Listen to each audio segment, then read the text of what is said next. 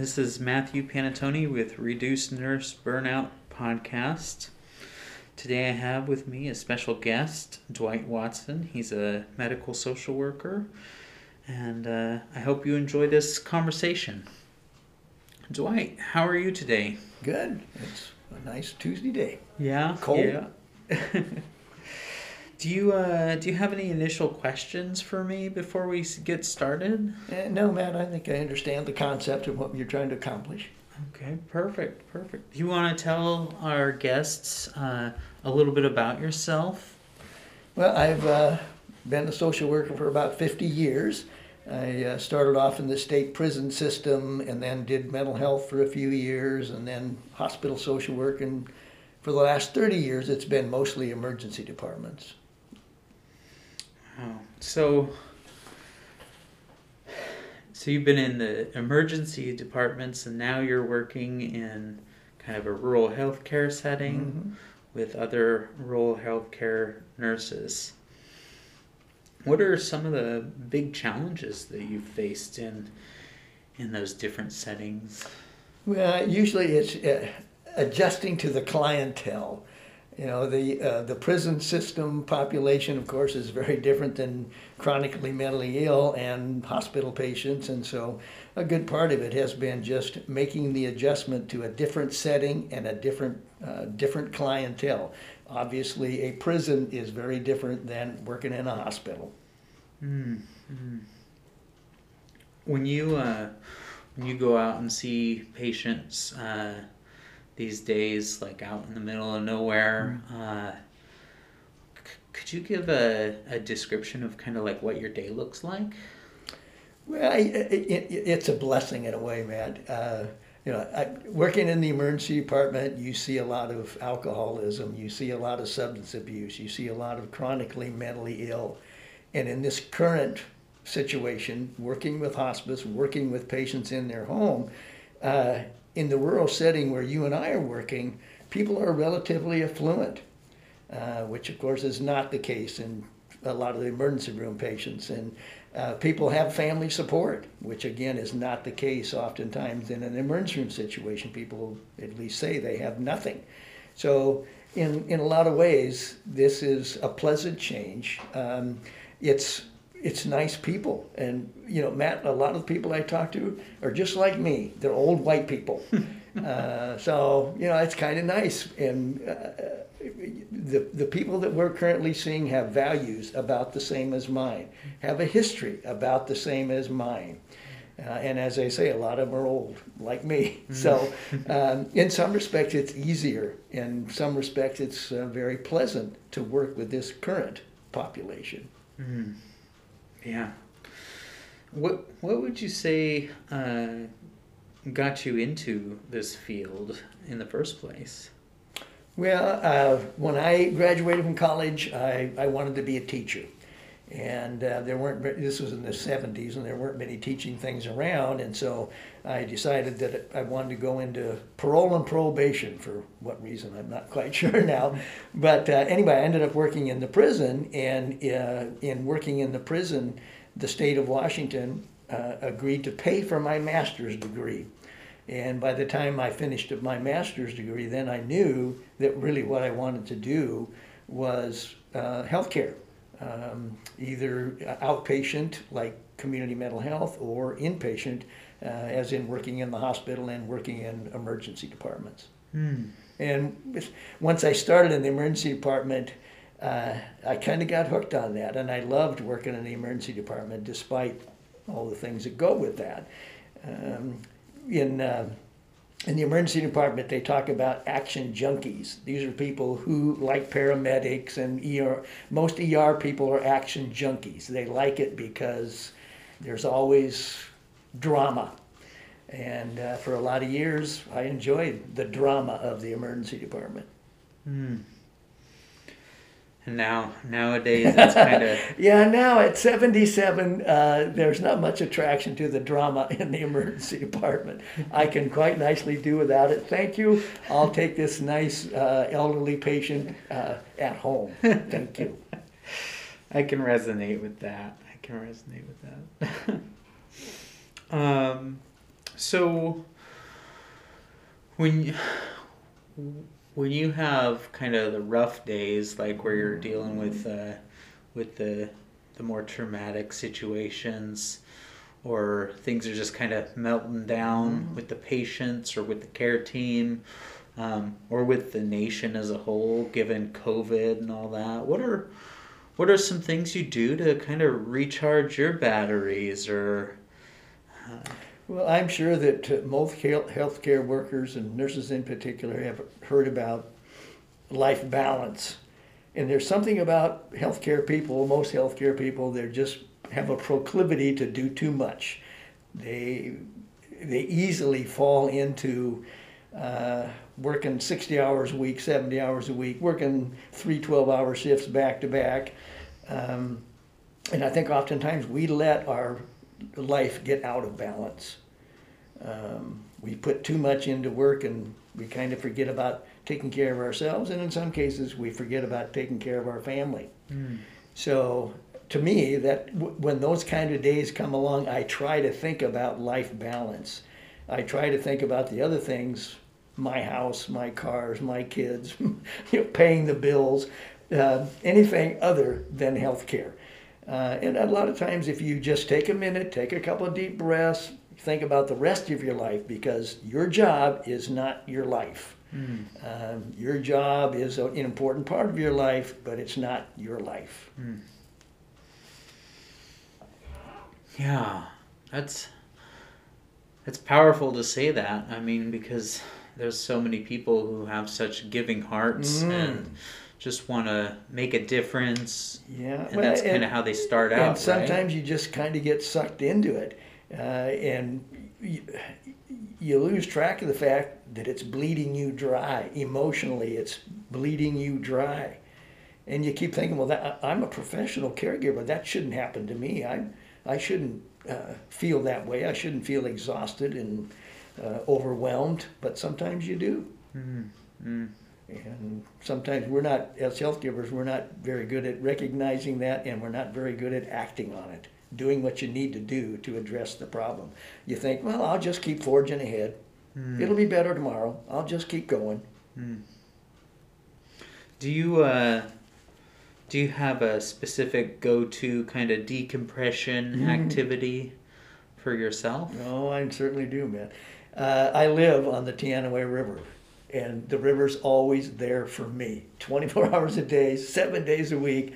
I can walk down to the river and I can put things back in perspective. For me, outdoors and nature and the river and Mount Stewart, those are all things that help me put life back into perspective. Gosh. Yeah, I've been to your place once or twice, and it is beautiful up there. Something about being near water as well, and being... Well, you think it's eternal. It's not really, but you look at it as being eternal and unchanging, and it's going to keep flowing no matter what happens to me or the patients that I'm seeing. The Teanaway River is going to keep on flowing. Yeah, that's beautiful. What are some things that keep you motivated? I mean, you mentioned a lot of this stuff that you're dealing with and everything, and I mean, yeah. Well, of course, it's money. We're getting paid, and so we've all got bills to pay, and you're thinking about all that. But the job provides satisfaction in a way that there are certainly other things that I could do, but I don't think I would find the satisfaction in some other line of work than healthcare. So it's just rewarding. If you feel that at the end of the day you accomplished something, you made life a little bit better for somebody. Yeah. And when you are out there, what exactly does a medical social worker do? How do you make somebody's life better? Well, in this setting, it's primarily resources. So sometimes it's medical equipment, sometimes it's end-of-life planning about the funeral arrangements and the 5 wishes, and but sometimes it's a much more basic like housing, like food, Meals on Wheels, and because we do see some patients who are financially stressed, some patients who are living pretty close to the margin. So yeah, the basic part of it is resources. And fortunately, Matt, we're blessed to live in a community that's got good resources. There are things out there that can help people, and a lot of times the patients we see are not aware of those things through the Department of Social and Health Services, through their church, through whatever the case may be. So the crux of what the medical social worker does in this setting is resources. And now there's a lot of instances where nurses, particularly ones that are having to be out there in the field doing home health, will tend to wear several hats. What's the best way you can support those nurses? Most of the nurses, particularly the nurses here, they're not shy about asking for help. I mean, they're well aware of what the medical social worker does, and they're not shy about asking. And certainly they see circumstances where the role of the medical social worker or the chaplain becomes almost paramount. In most of the patients we see, nursing is the number one discipline, and the rest of us are just kind of along for the ride. But there are always these patients come along that all of a sudden it's the chaplain that's really needed, or it's the medical social worker that's really needed. That becomes the focus of treatment, at least temporarily.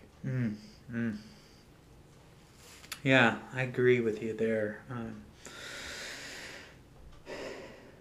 What are some things or some key things that listeners can take away from your experience as a social worker, as a medical social worker? Well, I would say don't let the job carry you away. Don't let the job monopolize your life. Keep thinking about what your real life is, and make sure that the other things in your life that deserve your attention, like your kids, like your church, like your family, make sure those things get their just due. That's good tips. I agree with that, because there's so often, like, even in other settings, like I remember when I was a young buck working as a kitchen assistant, and I was working at a camp out in the middle of the woods, and the lead cook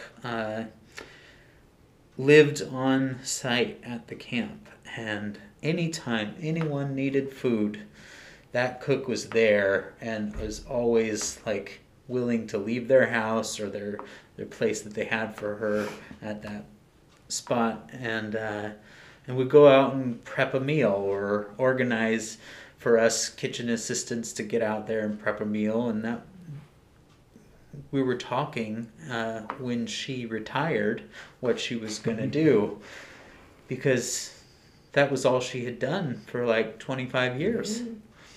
And I often kind of am curious what a nurse's goals are for like after they're done with work as a nurse, or will they be a nurse for the rest of their lives? Yeah, no, you're a nurse for the rest of your life. Yeah. And I'm thinking of a couple of the patients we're seeing right now who are retired nurses in their 70s, in their 80s. They're still a nurse. They're still a nurse. This one family that we're seeing, she was a nurse educator. She taught nursing students in North Dakota, and even given her current physical situation, she's still a nurse. It's a lifetime thing. Yeah. You never stop being a nurse. I remember working with our volunteer organization several years back, and retired nurses would show up and want to help out and kind of play that similar role of caregiving. Yep. And do you have some goals for after you're done being a social worker? Matt, I've retired 3 times. Yeah. And I failed 3 times.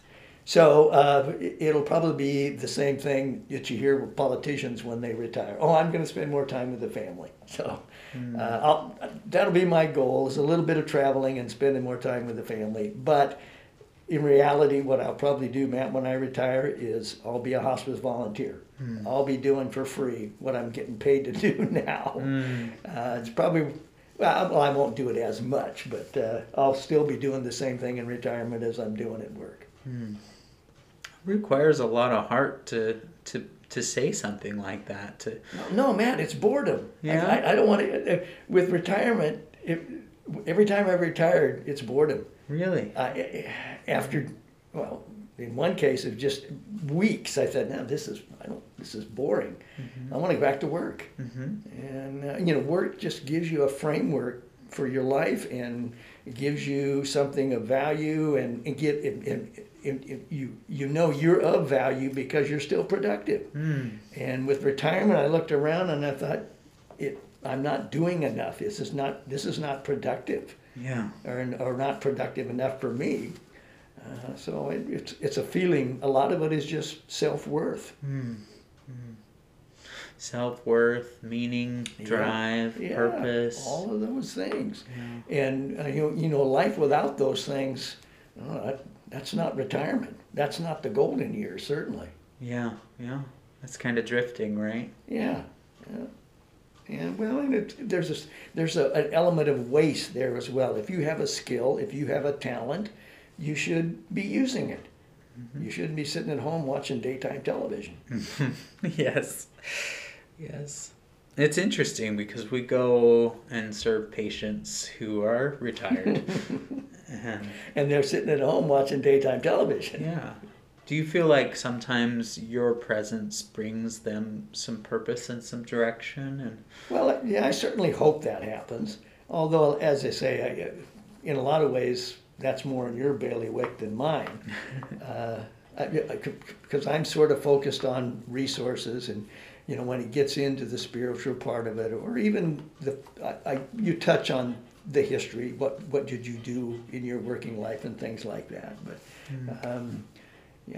out of time, I think you're bringing something to it. But as I look at it, Matt, it's not, what I bring is not terribly important. The nurses' stuff is more important than anything that I do. And for certain patients, what you do is more important than the rest of it. And I'm content to be what is essentially a bit player.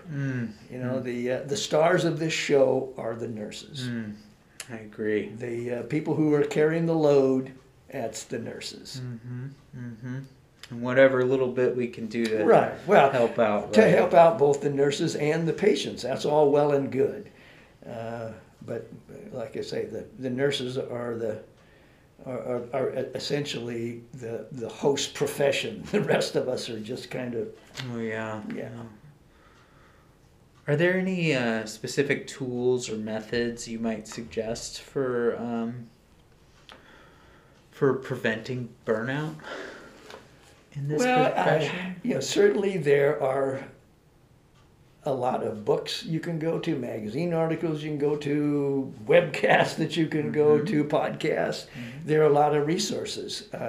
And if you're in the inclination to do a little bit research, look around, you can find material on the computer or in the library or at the bookstore that can help you with this.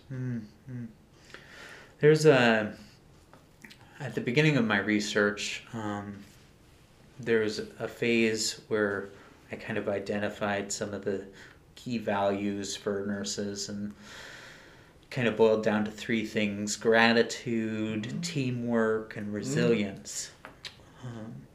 Is there anything that you might suggest for promoting those three things that might reinforce someone's gratitude or resilience? Or one thing I would think, Matt, is setting some time aside to do just that, specifically to do that.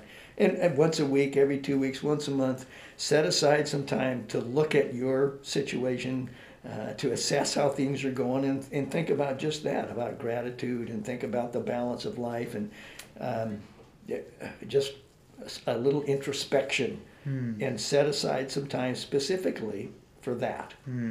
Don't wait for the summer vacation. Yeah. to it now, right? Yep. What does burnout mean to you? Burnout, it basically is when you've used up all your emotional resources.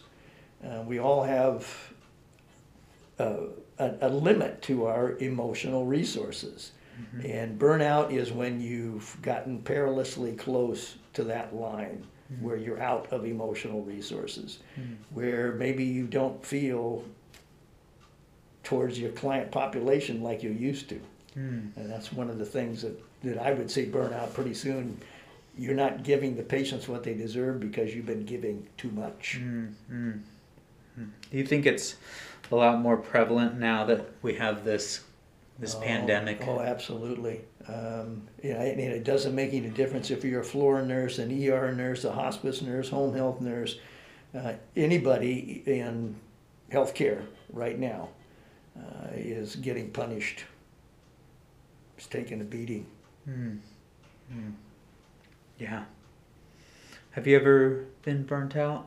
Well, I retired 3 times, man. So I'm sure that was part of the reason that I don't want to be an ER anymore. I'm done with this. And so, yeah, I like most healthcare people. There have been times when I got too caught up in it and went beyond the reasonable limits to stay life balanced.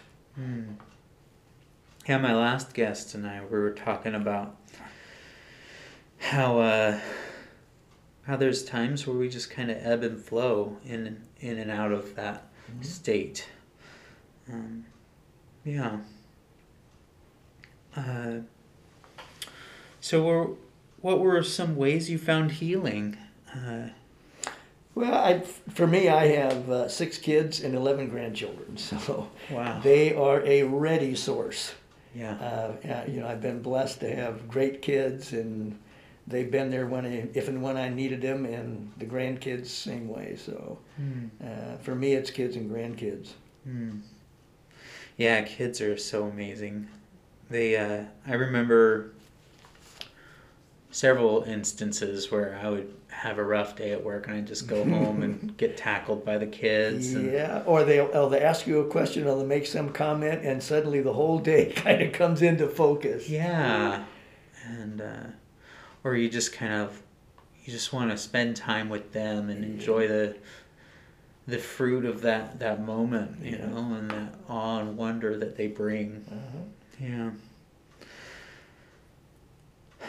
So, what are 3 things you are grateful for in your day-to-day?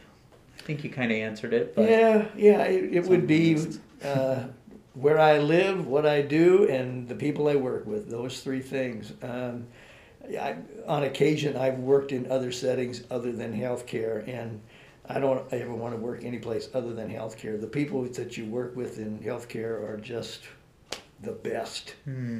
So, because a job to me is only worth the people that you're working with. And healthcare and this particular organization specifically, they're great people to work with.